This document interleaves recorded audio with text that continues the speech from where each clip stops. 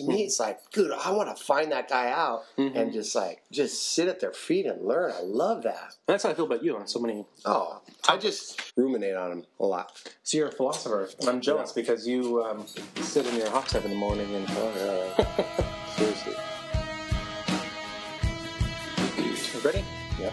Sweet. Welcome to Conversation on Tap, a new podcast that seeks to promote intelligent dialogue in an age of echo chambers and self-segregation. Pull up a stool and pour yourself a glass of wine today, and join us each week as we discuss all the topics that you were told not to talk about in polite company. My name is Joel, and this week we'll be talking about death. And who do I have with me? You have Jose. But first, let's talk about what we have on tap, or let's say in the bottle this week. Yeah, this week we have the bottle.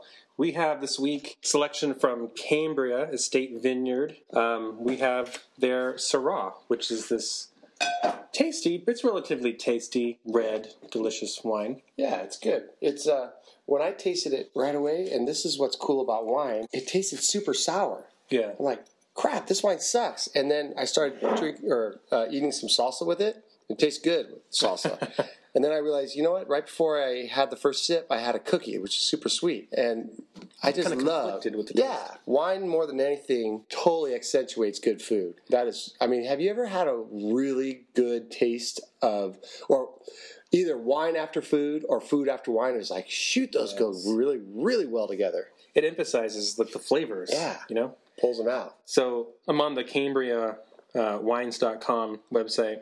Oh, yeah. And this bottle of Syrah, apparently it pairs well with coffee, chocolate, blueberries, raspberries. And they actually suggest that if you're doing a barbecue, that you could cook. You could barbecue with this Syrah. Syrah's one of the bigger reds, right? Yeah. If not the biggest, I think. One of the biggest, yeah. And by biggest, what does that mean anyway? So, I think most popular. I think that Pinot's up there too. No, I was thinking big as in like big flavors and like big as in, I don't know, it's drier usually. I think it's harder for new wine drinkers to like, but it goes with really powerful foods, strong tasting foods. It does. Pepper, spices. Okay, It's and definitely what is the rich. year? Do we know? 2015. Oh, okay, there it is, yeah. Right on. Yeah. So, are you a member of Cambria, or is We it are. just, My wife and I are we have members. got to go out there together. So we've done it once or twice, right? Once before. We got to go more often. It's a cool place. Cambria, though, is a huge corporation. So we're trying to keep things really like local, and so we're screwing up by drinking this, but it's good stuff. It's owned by Kendall Jackson, I think. Oh, really? I didn't know that. Yeah. Okay. That's all right. We have tons of still local places around here we could be pushing for, but this is the only wine I could. This actually proves that we're not shilling for any company, or maybe it proves that we are. I don't know.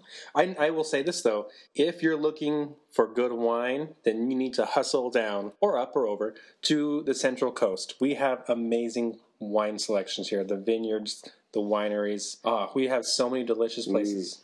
We are so lucky, and it's a different sort of vibe than the Napa wineries. I think that it's really cash. It's pretty hipster, actually, down here. Yeah. It's like, it's But cool kind of hipster. cowboy winery. I mean, especially like, I don't know, what's the one I'm thinking of? Oh, Rancho Sisquoc has got the full-on cowboy vibe. But it's really casual. I think most of the pourers are super unpretentious. Oh, definitely. It's got that cowboy chic. I don't know. Yeah, that's it right there. Los Olivos has got that going. Oh, for sure. Yeah. But it's really good. So get yourself some of this Cambria Syrah 2015. Yeah.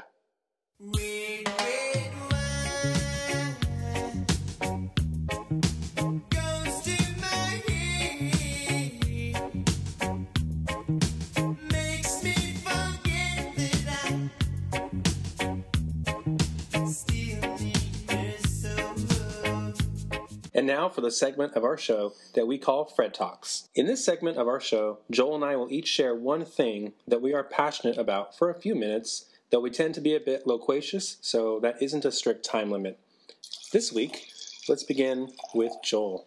All right. Actually, we never cheered. Oh my gosh. Salud, sir. So everyone's got to get wine this week and drink with this, because otherwise you won't be able to stomach us. So I'm going to keep mine short as usual and just say the interesting, I think super interesting fact that, well, maybe it's not a fact from what I just read, that hops and marijuana are supposedly related. And I think that's so interesting because hops are used as sort of a preservative in beers, and marijuana preserves old hippies. So, I mean, it's very interesting. But, of course, they're both party drugs, and I just think that's kind of cool. I'm going to put you on the spot right now. You ready? Shoot. Were you for or against marijuana? Joel, why do you have to do it? I'm on the spot. For marijuana being legalized as a recreational drug. As per usual. You can totally edit this out, of course, if you want to. I'm going to edit this out. No, I'm just kidding. Do it. As usual, I think my response is nuanced, and I think that irritates people. I love that. Nonetheless, I'm not a fan of people using marijuana recreationally, but I think people are already doing it, so we may as well legalize it, tax it, and then if we legalize it, I think then we are dealing with fewer issues of crime, arrests, those kinds of silly things that get people into trouble. Like the insane amount of people busted for pot who were in prison. I think that's, of course, reducing now, but come on, that's lame. So on the one hand, I would say I frown on marijuana use because all the people I know back in high school who were obsessed with marijuana, you know, they're potheads still, you know. And, you know, I've been out of high school now, 15 years? Yeah. And they're still potheads. Yeah. See, I was for it, and for the same reason you just said, because it's insane to put people in prison for something that is so common. But I think it's an interesting deal. With beer, with wine, you can have a couple sips. Many, many people have one glass, one bottle a night, and that's it, and they don't get buzzed. Or they barely just get relaxed. But I think marijuana, you're always going to get pretty, especially with today's THC levels, you're going to get pretty high each time. Yeah. So you're going in each time knowing beforehand your mind is going to be altered big time. So it's just a whole new dynamic. And it's going to be, the thing that I'm worried about with the law is, and people scoff at this because kids can get marijuana super easily, but I'm still worried that more kids are going to start, and that's one thing that's been proven, is that it's bad for the adolescent brain, it's bad for the youth brain. So I'm worried about that. In Colorado, supposedly that did not happen. I don't think it's going to happen now, but I'm still worried about it. Right. And then I think the Trump administration, through Attorney General Jeff Sessions, has already said, even though states have legalized it, they're going to come after, they're going to prosecute people. Yeah, what do you think about that? I think that's a bunch of baloney. Me too. These people are supposedly states' rights advocates, but then here they are from the federal government persecuting and prosecuting. You know what? Anytime a Republican says that they're for anything, now you can just completely discount it, because, I mean, just the whole Russian thing, that they can be like suddenly okay with Trump being for Russia, just proves that, I don't know, the mainstream, not necessarily the mainstream, but certain far-right Republicans are totally hypocrites. Smoke weed every day. So, what is your Fred talk, my friend? So my Fred talk this week, as per usual, is a little lengthy. So I'll say this. As a Christian who identifies as Catholic, I sometimes have people looking at me like I'm crazy. Like, you're Christian, so why do you identify as Catholic? And to that I say, they're synonymous. Yeah. For 1,500 years, they were synonymous. To be Christian was to be Catholic. Yeah. And then until the Protestant Reformation came along, that was true. And then after that, we had this branching out of multiple denominations, and they all came up with new names. Lutheranism, right? Calvinism. And then there was the Anglican Church, and so on and so on. And so... I'm sorry. I'm feeling like I'm always interrupting you, but when my father-in-law was growing up in northern Kansas, there was serious division in that rural community between the Lutherans and the Catholics, even in the mid 20th century, the mid-1900s. Wow. That's just, I mean, see, we are living in great times. When people say that things are going to pot, no way. We don't have that kind of crap anymore. But I'm sorry. Go ahead. So I was just saying that, to go back to the word Catholic itself, the word Catholic actually means universal, or according to the whole. And it comes from the Greek word katholikos. And the first Christians identified themselves as Catholic because at the early stages of Christianity, you already had these sectarian heretical groups popping up. And you can actually see the gospel writers and Paul referring to them in their writings. Like, don't follow the false teachers. Beware of, the wolves in sheep's clothing. The one problem is that they had all these sectarian heretical groups kind of popping up, and it was like playing whack-a-mole, trying to crush all these groups. The second problem they had was a lot of these local churches, lower or smaller C churches, were regarding themselves as separate. And the United States had this problem too, actually. All the states were viewing themselves as little entities amongst themselves. Yeah. Right?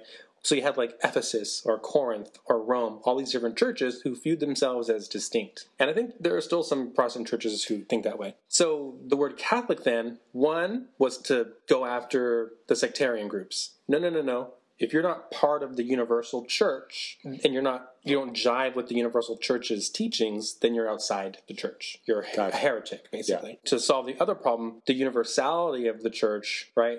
Catholic, it brings them all together as part of the body of Christ. Yeah. Right? So you're not like on your own in these far reaches of, the planet. We're all together. We're all united mystically, I suppose you'd say, according to the body of Christ. And this happened early. It's sometime in the late first century. The early church fathers refer to themselves as Christian or Catholic, and it was kind of synonymous. And the first example of this, the very first written example, was in 107 by St. Ignatius of Antioch. And he was writing a letter to the Smyrnians while he was on his way to martyrdom in Rome. And he wrote this letter, and he's basically telling them, like, hey, listen to the church. Don't listen to these other folks. Don't listen to the pagans. And he says, wherever Jesus Christ is, there is the Catholic Church. And that was in 107 AD. And now, was there a different word for Catholic and Christian, do you know? Or were they the same? It was the same. If you were a Christian, you were Catholic. You're right. And because there was no other church. Because there was no other church. Yeah, my dad always made a point of saying, well, Christian and Catholic, even though they've changed in our time, they basically mean the same thing. And I thought that was, well, what? Baloney. But yeah, in the old sense of the word Catholic. In the old sense, yeah. And that's how we would define it. Catholics would define it still. And so it wasn't until the Protestant Reformation came along, they had all these different denominations coming up and different subgroups. Yeah. And now here we are in the year 2018, and in the United States, there are 35,000 different denominations. And it kind of goes against that spirit of unity and universality when there's that many groups. Oh, man. It is so interesting that you bring this up because I have lived this. My dad grew up during something in the Lutheran Church called Seminex, when there's a huge division between, I think, Missouri Synod and with Protestants, I think like the drive or the trend is just say, oh, we don't like what's going on, so we're just going to start our own sect. Yes. And then that sect says, oh, we don't like what's going on. Oh, they're letting females be pastors. We're going to start our own denomination. And it just keeps on bifurcating. With Protestants, what are you going to get to where there's like one Protestant sect with 100 members, and they're going to separate into a group of 50, and it's just going to get smaller. Oh, it's funny. It's so funny. That's human nature right there. Yeah. When the Protestant Reformation occurred, it was like, oh, well, they're Catholic. That's a separate denomination. Never mind that was like the root and tree of Christianity, not like just a separate branch. And then that was furthered when the Church of England broke apart from the Catholic Church, and they made the Anglican Church or the Episcopal Church, and then they started referring to Catholics as, well, those are Roman Catholics. Oh yeah, right. So when people say Roman Catholic, to me that's an oxymoron. How could you be Roman Catholic? Catholic means universal. Yeah, but Roman to use the word Roman, you're localizing the church. Right. When the church is universal. Interesting. So Maybe that was just used as opposed to Greek Orthodox Catholics. It was the Anglican Church's way of saying, well, you're just the local branch. Oh, okay, right. In England, we're the branch here, right? It's funny how you get into like the words and how they imbue meaning into like the history of the times. So Orwell would be loving this. Yes, and so to me it's interesting, and not to evangelize or proselytize or what have you, but before Jesus died on the cross, his prayer was for unity amongst his disciples, amongst his followers.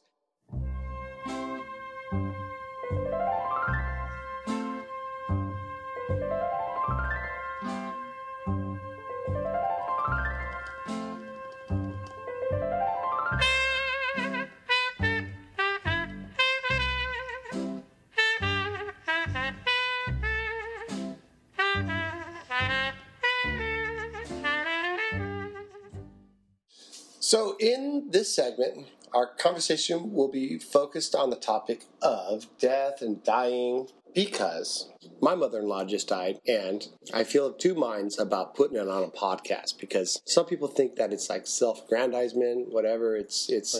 But I do want my great grandkids, my great ad infinitum grandkids to hear my beliefs on death and dying, which, without a doubt, in my world, is the most important topic, and for a lot of thinking people, maybe you too, the most important topic you can talk about. My mother-in-law just died. She was an amazing lady, and I saw her last breath, and it has, I think, made me wiser. Have you ever dealt with death in a real personal way, first of all? So first of all, I just want to say, again, I'm so sorry for your loss, and I just talked to your wife and expressed that to her too. So thank you very much. Breaks my heart because I've met your mother-in-law, of course, several times, and she was a wonderful lady. So I just want to thank you so much. That. She was, but I have had multiple people in my life die, but I've never experienced death in person like that. Where, in your case, your whole family was there to experience their last breath. Yeah. And you were all there, and, your wife was telling me about how your sons were playing the piano, and you were all talking, and you're all gathered around. I have never experienced that. Yeah. I don't know how many people have. Yeah, and I want to let my future generations, my future kids know how special this moment was. We were playing guitar, singing songs. We were just hugging and touching. I remember when I was a kid, I had surgery. I was like 5 years old, and my parents had to leave. The hospital rules were different back then, and they wouldn't let people stay, and I was devastated the whole night. I stayed up the whole night. Wow. Because I couldn't wait till people were around me. I was worried about the operation, and it happened, and I was like, God, my mom and dad are here. I was so happy. And so I remembered that as we all were around and touching and hugging Lonnie and making it as good as possible and recounting great times together. And, oh, man, just the beauty of it and the the injustice of it. Oh, it was so heavy. And, I mean, because it was heavy, it was imbuing all of us with wisdom. I truly believe that we in the modern world are out of touch with death. We need to see more death. We need to confront death. In our everyday lives, like the ancient humans did, to their benefit, to get what we need out of death. I mean, what is I agree 100%. Yeah. We don't encounter death in the same way that people in, let's say, the medieval age did. It was when they had the Black Death. They would literally have carts coming down your neighborhood, and you'd throw the dead into the carts. Yeah. And it was just a part of everyday life. And now we don't. Because of modern technology, people are able to live longer.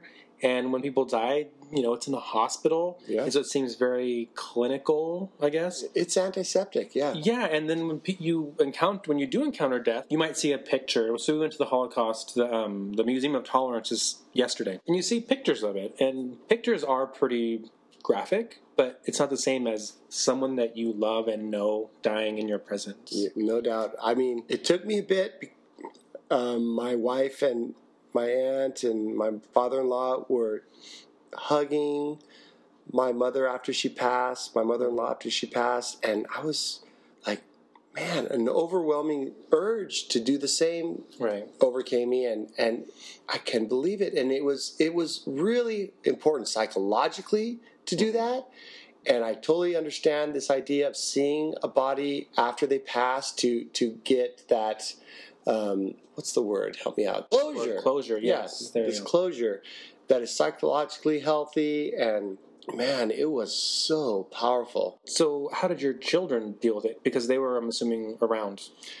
They dealt with it the same and saw the same as us, and they saw her slowly succumbing to it, and I'm sure are going to be so much wiser.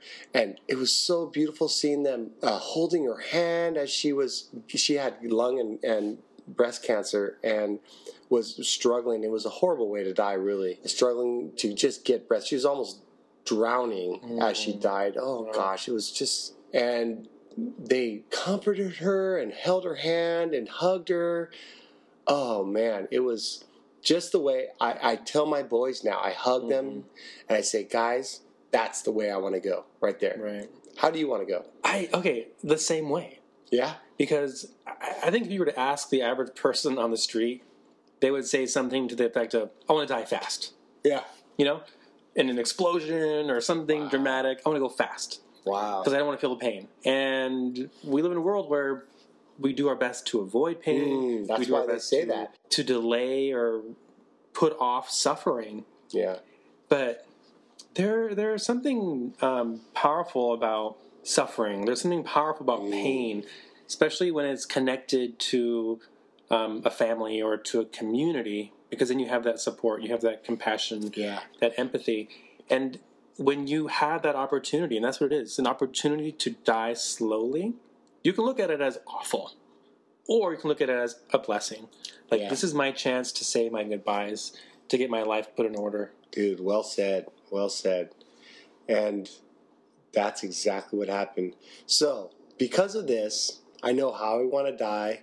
I know where I want my ashes to be spread. For instance, we discussed this with her beforehand. She everyone put it off. We put it off, and we said, with 2 days left, my wife said to her mom, Mom, we need to have this discussion. What do you want to do? You want a funeral? Do you want your casket? And she said, I want to be in two places. I want to be in Kansas, where her husband grew up, on a centuries-old farmhouse in a beautiful, serene, beautiful Midwest setting. And I also want half of my ashes to be in Kokee, Kauai, where she grew up, in just one of my favorite places in the world.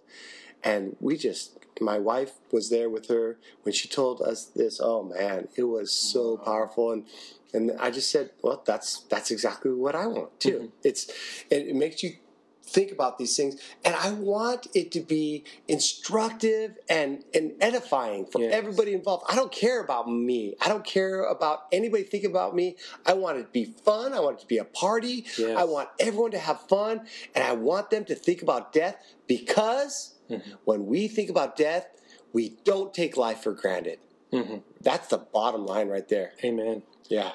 We have to, how do the poets put it, suck the marrow out of life every day. And we only get one life to live. And death makes real the finite quality of life. And so when I think about myself dying, and I envision myself, hopefully, God willing, dying at an older point in my life. I've hopefully have had time to make some kind of impact or do some of the things that I feel are necessary to have a complete life. And even if I don't, regardless. You've already done that, but I digress. Go. I've done a lot that I've wanted to do. But when I do come to meet my Maker, I want it to be in a way to where I don't have any regrets, that I've made my peace with everyone. And the number one thing that I think I want to do that most Americans don't do is I want to clearly communicate everything to my family. Oh, yeah. This is how I want to have my funeral. So this is how I want to be buried. This is how I want my, my belongings to be shared. If I'm ever in a coma, if I'm ever in this kind of a situation, whether I want a DNR or I want an extension cord, whatever it is, people don't communicate to their family the end of life stuff. And their family goes through agony because of that. And their families are sometimes, and this is the irony of it, their families are sometimes split apart because of that. So everybody listening to this, if you haven't done this yet, you could, for whatever crazy reason, go tomorrow. You got to do it right now. You have to. I've done it online, and it's funny. My wife hasn't done it online. It's not because she doesn't want it. She totally will tomorrow, because she's busy. We are all so busy, and just go online or get a lawyer and just figure it all out now. Damn it, it's just so huge. Can you imagine dying and splitting your own family up because of your death? Which is nutty, of course, because that means that there are problems with your family, that they would care about what happens with the possessions and money. But that happens. We're human.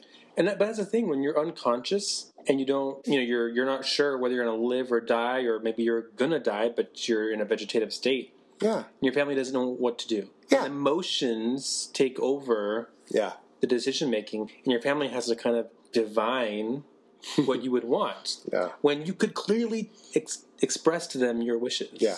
Yeah. And that's what we need to be doing as a society, but we don't, because we're afraid of this conversation that we're having now. Yep. I think that also, it just goes to the government if there's nothing set in concrete beforehand. A lot of the times it's just like, are you kidding me? It just goes, it's crazy. To that point, to the point of the government doing something, President Barack Obama did. In that first proposal for the Affordable Care Act, there was a section that dealt with end of life. No way. Yes. Awesome. I didn't even know about that. Yes, you did. Because Why? Sarah Palin called it death panels. Oh! And that got cut. So death panels was forcing people to meet with their doctors. Oh my gosh. Come up with end of life. Right on. Procedures. Good for Obama. Right? But then Sarah Palin said, I don't want no doctor telling me whether or not I'm able to be. Holy smokes, what a great provision. And so that got cut out. Because people, we want to bury our head in the sand when it comes to death. Yes. Okay, think about it. Is there anything in life so scary as our own death? Of course not. No,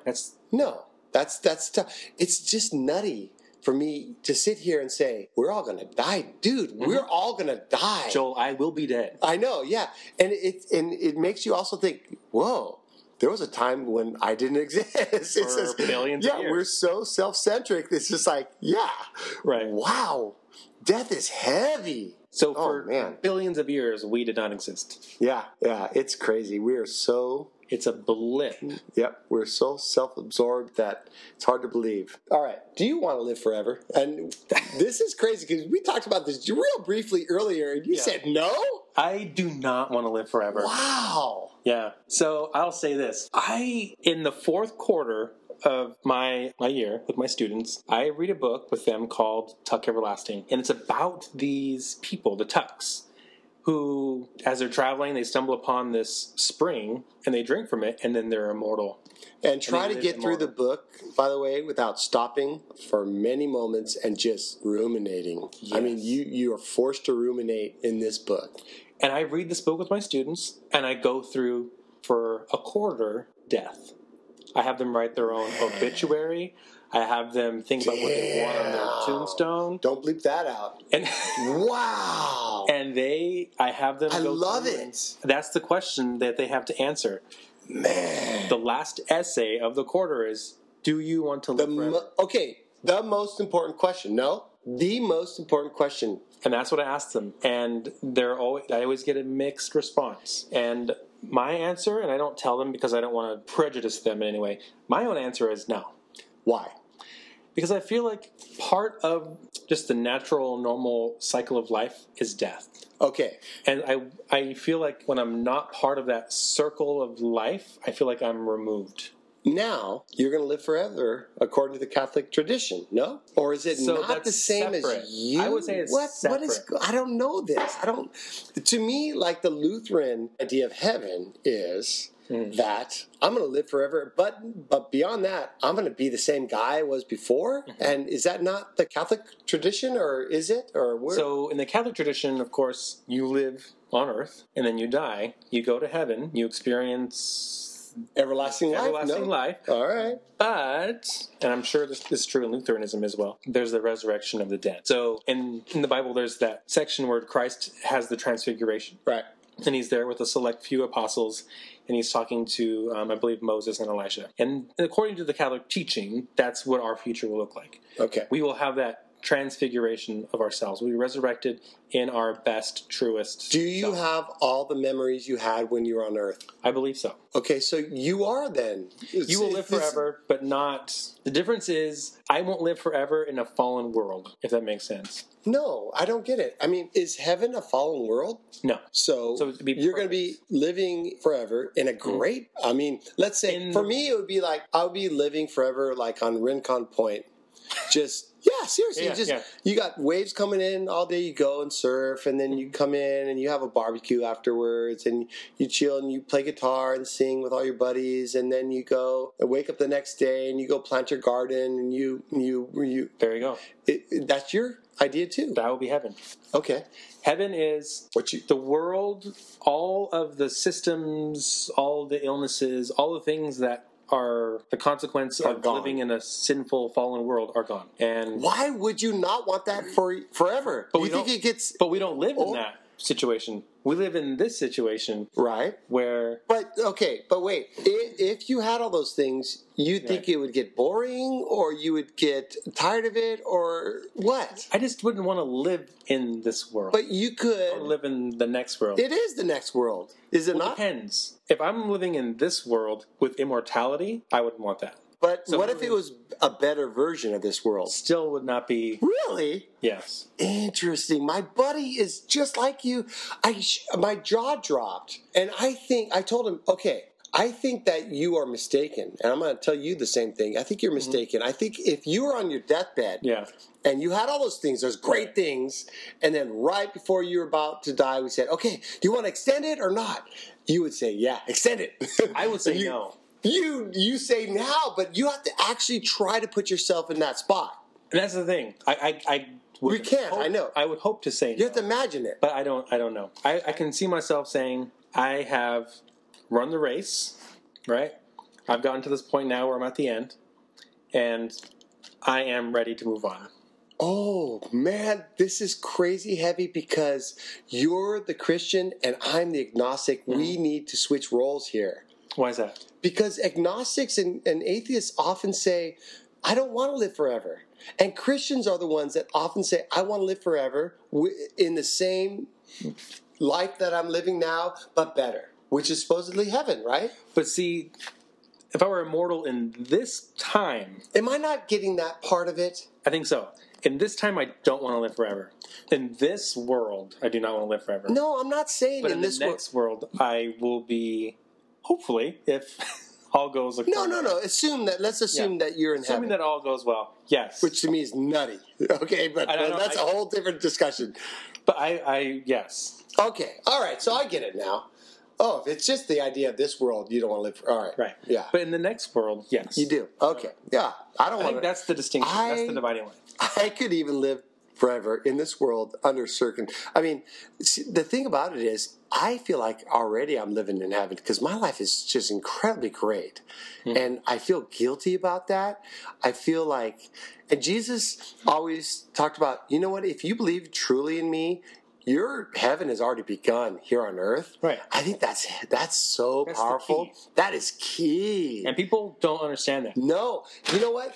And if you're truly a Christian, then the idea of being Christian, that means a certain something. That means you will do things. Like if you knew that you were pitch your tent on the side of a mountain and there were these boulders that were coming down, you move your tent. Yeah. And because you see those boulders about to kill you. Yep. And Christians sometimes say they're Christians, but they don't act like it. No, and I don't want to get into this whole because that's a tangent. Dude, we got to have a whole thing on this. But I think there are some Christians who don't think that you need any good works. All you do is say, like, I'm a Christian, I believe in Jesus. Done. No, faith is not just saying with your lips, I believe. Yeah. Faith is a verb. Yeah. Faith is action. Faith is doing. And so you hear these Christians poo-pooing, well, you don't need good works. Well, good works is faith. Faith is good works. Yeah. Right? It's not like, well, I'm doing good works so I can go to heaven. No. Heaven has already been brought to you. Yes. So you do good works. No, it's a cop-out. It's a cop-out. I just believe, so I'm going to heaven. Right. The end. Yeah, that is nutty. No, your beliefs, all of our beliefs in life, they actually translate into true behavior. Exactly. They really do. you can't say sort of with a wink and a nod that you believe something and not truly believe it, because your actions will bear you out. Exactly. Will put a lie to your supposed beliefs. So they'll say, like, well, you don't really need good works, you just Yeah. have faith. Well, then you're not really a Christian. No, that is bugged the hell out of me. And you know what it is? It's the whole idea that because the Catholics at one point took it too far with, oh, you pay all this money to the church. Right, indulgences. Right. Yeah, and then you get your ticket into heaven. They took it too far the other way and say, there's nothing you can do. They went too far the other way. Yeah, it's, okay, dude, we're back to this gray. We're back to this middle. The Buddhists, which is, I don't want to make this a Buddhist podcast, but this idea that the center road is best to take, because they took it too far and said, no, works don't mean shit. Yeah, they went too far. It's like, have you read Matthew 5, the Beatitudes? Yeah. The Beatitudes are a list of things to do. Yeah. But that's a whole tangent that we could spend a whole hour on itself. All right. Here's a big, after this huge, the biggest moment in my life last weekend. This is why I wasn't part of the whole union, and I haven't listened to it yet, and I'm embarrassed to say so, but I cannot wait to listen to that and say that I'm a full-on union supporter, and God, if we can possibly win that Supreme Court case, I'll do flips. I'm in my 50-year-old state. All right, I want to say something about death that is important as somebody who is like quasi-Christian. I love Jesus most. The 90% of Jesus' teachings I love. That you don't belong to us, so you go to hell bit. I can't stand. Right. So I want my ideas to live on. This is my heaven. This is like me living on. And if you think about it, what are we? Are we our arms, our legs, our heart? No, we are our thoughts. All we are our thoughts, as the Pixie said. And so this is me being recorded right now onto a podcast, being sucked into the brains of my future kids. And I hope I'm lived on through my own grandkids. And that's how we have heaven. To me, it's not enough, I know, but to me, it suffices. It's crazy. Because you're living on. And that's why our ideas, which definitely, they go on beyond us. They have to be right. They have to be righteous. We have to be careful with what we propagate. Totally. So, I mean, how do we honor somebody who dies? We honor them by taking what was awesome about. And so if I could just take a couple seconds and just say what was awesome about Lonnie, my mother-in-law. Lonnie was all about fun.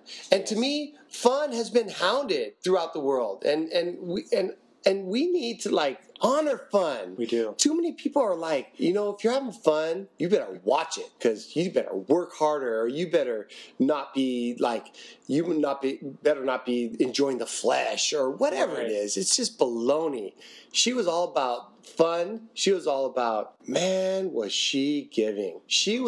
The whole saying, take your shirt off your back, and she would do it. She gave and gave and gave. And you know what? The whole idea of giving versus receiving was so lived in her. She really believed in the idea that giving is way more fun than receiving.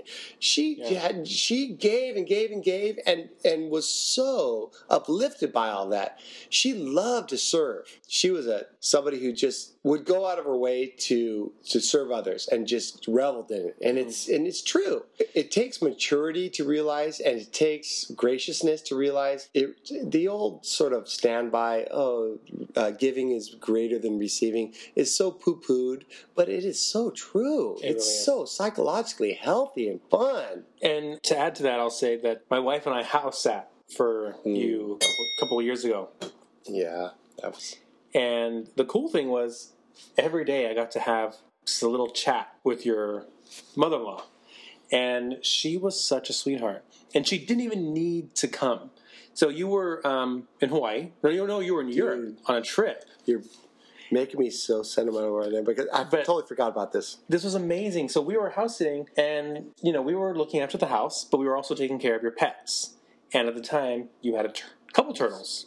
And we were feeding the cat, and we would try to feed the turtle, and try to feed, all the animals and stuff, but your mother-in-law would come, and she would feed them. And I'm like, We got it. We're good. No. But she wanted to come every day and do that. Was it St. Augustine that was such a lover of animals? Or That was St. Francis. St. Francis, there we go. Yes. She was St. Francis embodied. I can see that. Oh, man. And she loved the animals. What is it about people who are such great souls that love animals, you know? She was that person. They're a sensitive soul. She just gravitated and just loved on animals. And what is it about mass killers who kill animals? Seriously, True. is that crazy or what? They're sociopaths. Yeah. Because they torture animals. Can we predict humans' not worth? I hesitate by how they treat animals. Maybe not their worth, but just maybe Their the kindness of their soul or something. Yeah, right? no doubt. How they treat animals. Yeah, And so I got to know her not super well, but that is so cool. and I she was such a forgot about sweetheart. that. Nice. Why should we think about death so much? I mean, we both believe that we should think about death way more than we do, and our society pushes us away from thinking about death. So there's this old joke where he says, I saw a study that said speaking in front of a crowd is considered the number one fear of the average person. Number 2 was death. Death is number 2? This means to the average person, if you have to be at a funeral, you would rather be in the casket than doing the eulogy. but it's because people are afraid of the unknown. Yeah, So we should talk about death yeah, so that it's not something to be afraid of. yeah. It's that last great journey. You can send rocket ships into space, but you can't send rocket ships into death. You're It's unknown. You can't get around that. What is oh man, my Alzheimer's kicking in. What is the name of the organization that helps people as they're dying? I don't know, hospice? Or, Hospice. That organization needs to be cheered. Those guys are amazing. We had such a great experience with them. They were so peaceful. They had been through it all. And man, you know what? Those guys, you go to those guys for wisdom, because when you see death that much and you walk people through the process, man, you become wise. It's like when I was a kid, give me a maze on paper. I'm going to go backwards. I'm going to go backwards through this maze. Right. You know, if you live life backwards by talking to people who are old and on the brink of death, what would you have done? And the wise people say, I would have done this, this, and this, and and man, we'd be wise to listen to them. You would. So they're at the end of their race, so to You speak, know what? the end of their journey. They always say, it's not about possessions. It's not about anything but our relationships with people. Yes. You know? And our love between people. Those are the heights of our experiences. And I think that humanity has never gotten death right. If you look back at the ancient times, you look in China or in Egypt, for example, and you see these pharaohs or these kings, these emperors, and they have these mausoleums where they bury themselves. And they surround themselves with treasure. And they kill people to come with them. Yes. Yeah. And they don't understand. You can't take it with you. Yeah. All that stuff is here. And what matters is what you did. Yeah. The connections you made with people, the legacy you left behind. Yeah. Yeah, no, we need to take all the good from the people that go before us. We just got to make sure we honor those people by continuing. Don't let their awesomeness die. Whatever they were awesome at, let's make sure we keep it going. So then what would you keep going from your mother-in-law? I would keep going love of pets, like we discussed. I am so selfish. We're all selfish, but I am so selfish. She was a giver of her time. I want to be, a true saint is somebody that can just give their money, give their hard-earned whatever to other people. I would love to get to the point where I could do that. I'm not even close. I give a little bit of myself, but man, I'm not even close to what she did. And I guess that's probably the bottom line. What about you? For someone like your mother-in-law, I would say it's the self-sacrifice. Yeah. So it's hard. And I told her time and again, you don't need to come. Yeah. We've got it covered. She probably did it because she loved it. She loved it. Yeah. And she looked at it as, well, I'm taking care of my son-in-law, I'm taking care of my daughter, I'm taking care of their animals. Yeah. And I think for her, it was just like, she didn't look at it as a burden. but as something that she Exactly. loved to do. Exactly. And that's something that we all should look at. All right. You got to talk about what you jokingly or maybe seriously talked about what you want to do at your own funeral. Right. So this is great. I've actually thought about doing writing this into Really? this thing I did on the internet. You can do all these wills and stuff on the internet. It is great and fun and funny. Yes. Which laughter is beautiful. It is. So on that point, this is a little tangent, but I want to urge people, if you're at all interested in spirituality and Christianity, whatever, what have you, not even Christianity, just spirituality, I urge you to purchase Father James Martin's book, Between Heaven and Mirth. And it's all about how to incorporate joy and humor and laughter into your life to increase your spiritual life. Right on. And it's an amazing book. And he's absolutely 100% correct. Right on. So to that point, Laughter, right? In death. Laughter. It's like this juxtaposition that is Yes. so vital. you have to laugh in the face of death. And people don't like that, huh? They don't. I think people It's think wrong. it's irreverence. Do you think in the tribal thousands of years ago they did? I think How they dare did. you Yeah. laugh? Yeah, they totally did. They were used to it. But that back then, I'm sure it was more commonplace. Yeah. So for me, and I've talked about this before, of course, I want to have my Catholic funeral, have the Mass, but then when it's maybe the wake, or I don't know, at some point, what I would like to do, two things. One, I would like to have maybe different stations set up with different alcohols that I enjoy. I love So it. people can go from I'm station so to station. into doing this, man. And each station maybe will have an alcohol and then some kind of thing people need to share. So at this day, what was the most embarrassing thing you experienced with Yeah. Jose? You know? make it. You make it important. You make it important. You go. We do centers. I do centers. Yeah. The kids rotate from Yeah. group to group. So that's one thing. The second thing, though, in my casket where I'm laying dead. Okay, by everyone, the way. picture a Halloween scene where you got the casket That's and right. the voice coming out of the casket. When I was younger, I used to love going to Universal Studios. Oh, yes. One of my favorite rides was E.T. Huh. And as you would walk up to You're talking E.T., about the haunted houses they have I there said, now. well, yeah, it's true. They didn't have them That's back true. then. No. Go ahead. I'm sorry. So you'd go up to the line for ET, and as you're walking in, there would be one of the employees, and they would ask you, "What's your name?" You would say, "My name's Jose," and they would type it in. Boom, boom, boom, boom. Right? And then you'd go into the ET ride, and then you'd go through the whole ride. At the end, That's how you got that. You never told Yes, us. I left that part How out. you got that? Yeah. At the That's end- from E.T. ride at Universal Studios. exactly. At the end, when you're leaving, they would have ET, like this animatronic ET, and they would say, "Bye, Jose."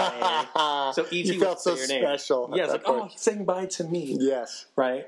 So that's what inspired me. So when you were going up to visit my body in the casket, there would be somebody there I love it. with a little keyboard, a little computer, and you'd go, "My name is Joel." And they would Oh, type in, yes. Joel. And then you'd walk up, and there's my dead body. You could totally personalize that stuff Yes. too. That's what you came up with. That to me was the genius of it all. Yes, you'd walk up, the person would type in Joel, and then Joel would walk up to my dead body in the casket and be Oh. like, "Hello, Joel." That would I used shock to- the hell. If I didn't already hear that from you, that would shock the hell out of me. How are you, Joel? I will. Why'd you do this to me? Or you owe me this? Or You still owe me $10. I love doing the it podcast. has to with happen you. more often. Yes. So every Man. person who walks up gets a personalized message. Yeah, or even something heavy. Hey, listen, what you did to me, I don't give a shit. I love you still. Exactly. And if you have any qualms about that, let it go. Yeah. Don't let that. And do this. You suck at this. Do this. give everyone straightforward advice. Because people listen to dead bodies. That's true. That's if a so dead funny. body's telling you to do this, you're going to try to change in that area. That's so funny. You could totally, oh man. You could change lives. Yeah, change lives. So my life was changed going to From the Jose's grave. funeral. Yeah. There was a recent research study that showed that there might be this time period after we die where we're still our brain neurons are still working, and we're actually hearing stuff, and we're actually able to process it, which is crazy. And because even though we're dead, our brains are still going. Processing it, and it kind of makes sense because the blood just brings oxygen.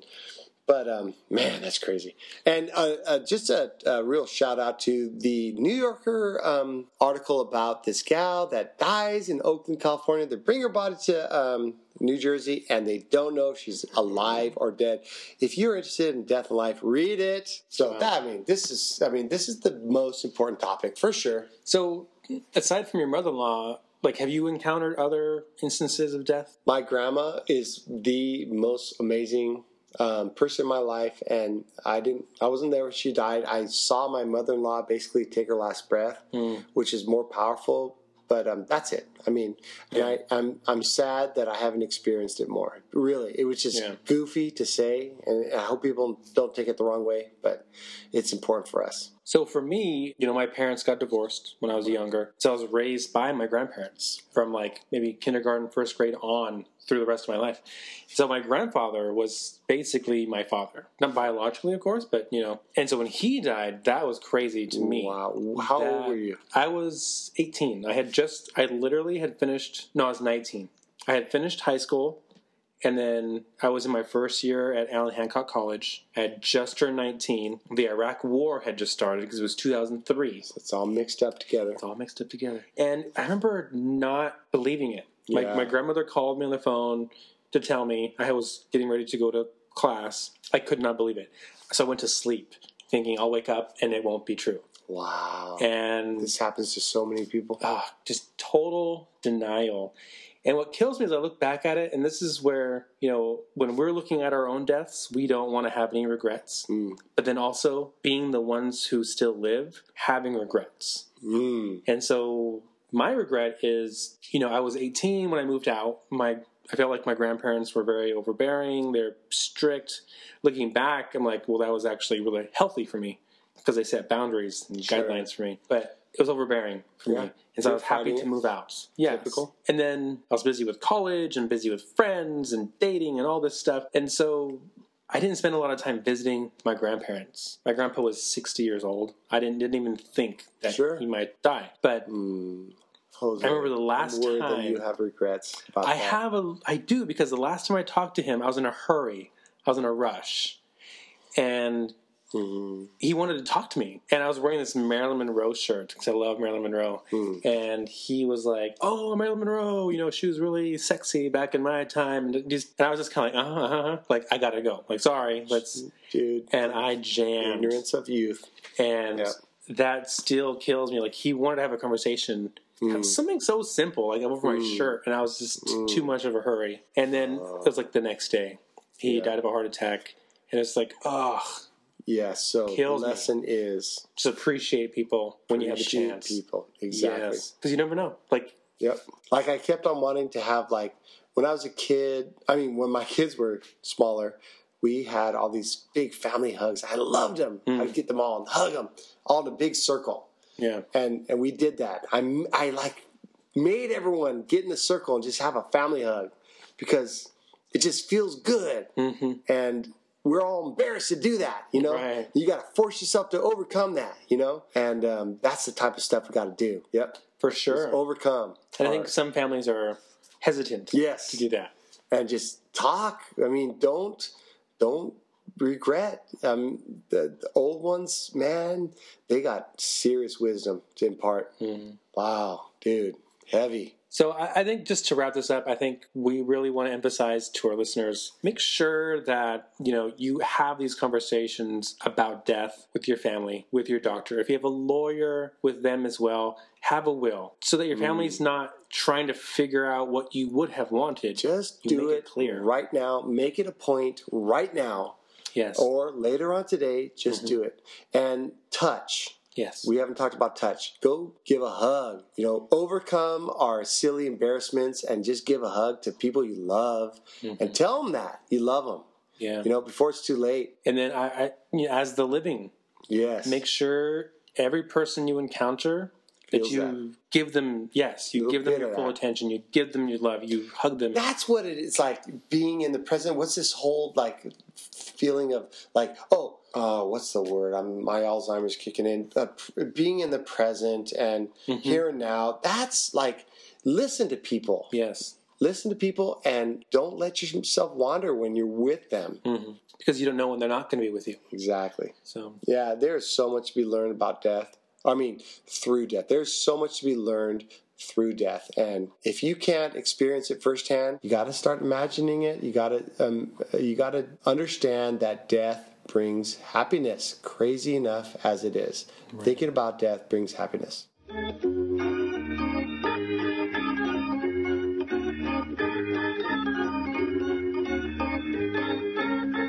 So, you want to talk this week about Daredevil? And I am so old that I have never even heard about it in our discussions about what books you love, what music you love, what articles you've read. I'm so interested because I've come to an end of the Seinfeld series that I've been watching and other series. So I'm stoked that I got another one to listen to. So when I was growing up, one of my favorite comics, randomly, because I loved Batman, X-Men, I had their whole gamut of comic book heroes.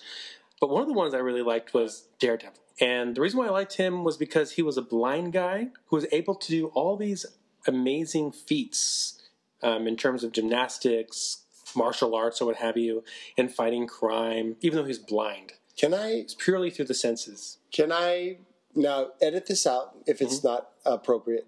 Was that did that have anything to do with your mom being deaf? No. Why? Maybe subconsciously, I don't know. Okay. But maybe you're right on some level. Yeah. That is such a cool thing that, for instance, blind people are so amazing at their music, like Beethoven, or I can't remember who was. Oh, he was deaf, I think. Well, like, what's his name? Ray Charles. Right. Ray Charles. Shearing, great pianist, the jazz Stevie pianist. Wonder. Yeah.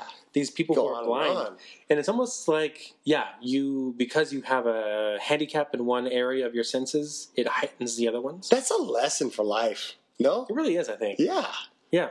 The senses are important. So I think that's an interesting connection to Daredevil. And the character is... blind or deaf or what? He's blind, but he's also Catholic. No way. And so that's an interesting dynamic in the show. Is it on Netflix or where can we see it? It's on Netflix. All right. They have 2 seasons. No way. It's actually really good.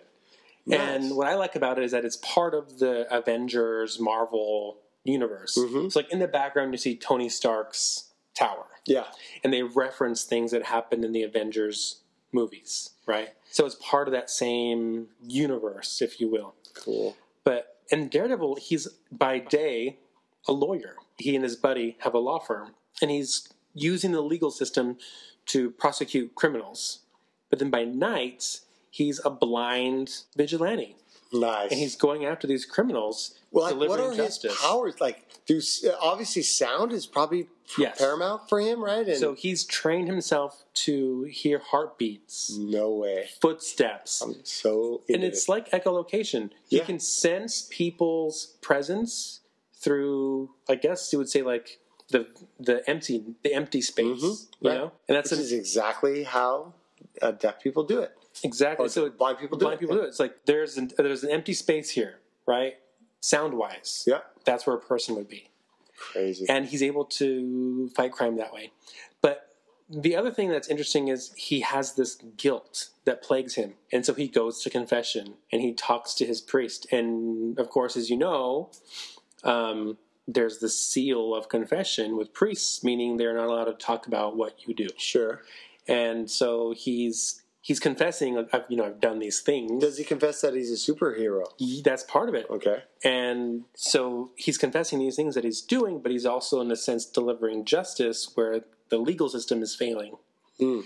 And so he has this kind of internal struggle of, I'm kind of doing the right thing, but I'm a vigilante. I've never understood the whole idea of vigilantism. I mean, if it's the right thing to do, don't feel guilty about doing it. Even if that's civil disobedience. I mean, if you're doing it and it goes against the law, but it's right, who cares? Anyway, that's Wow. Daredevil. I encourage you. It's on Netflix. It's got 2 seasons. So cool. Check it out. I'm so cool on watching that. What about you, Joel? All right, so I was racking my brain on a article or musical act that I love, and the first one that just jumped into my brain is the Bad Plus. It's a jazz band, but they are the most sort of on the fringe jazz band that you can think of because they're sort of combined rock and jazz together, and they're a real drum forward band. They don't do jazz standards. They do rock standards. They do a bunch of stuff by Pixies and Nirvana and just all the great rock bands that ever came through, and they jazz those things up. And man, they are so good.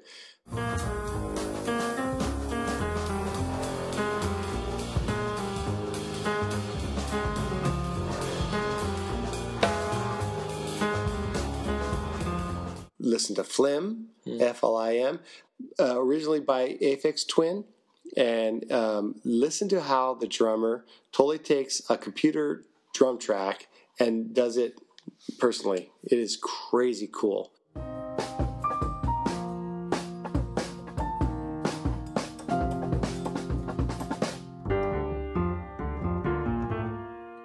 And like Bronze Medalist is super, super cool. It's you can hear sort of this French bronze medalist is what they're portraying, walking down the beach while these kids walking with him as this steady drum beat goes with him, and he's all proud of his accomplishments, and it is so cool. And it's super atonal, but at the same time, it is super, super easy listening. It's crazy how the Bad Plus sort of combines atonal music with stuff that is easy to listen to.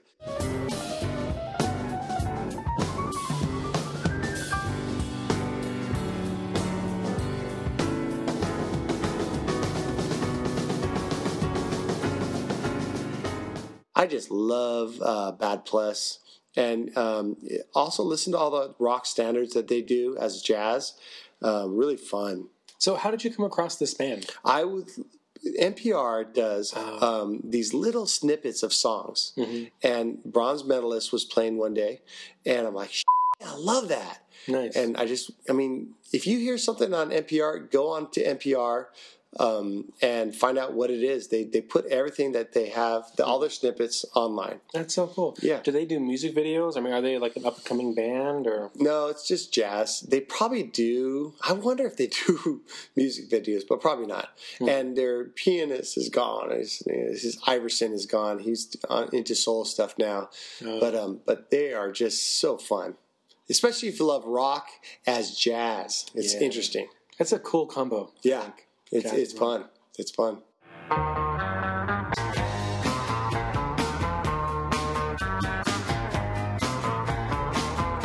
Okay, that's all for this week. Thank you so much for joining us on our humble little podcast. You could do us a huge favor by subscribing to our show wherever you listen to podcasts, such as Stitcher, Podbean, Google Play, iTunes, at Conversations on Tap. That is Conversation on Tap. Be sure to rate our show and leave us a review. Your rating will help others find the show. Thank you so much for listening, and we will see you next week. Cheers! Cheers! Oh, yeah, they got wine on my recorder here.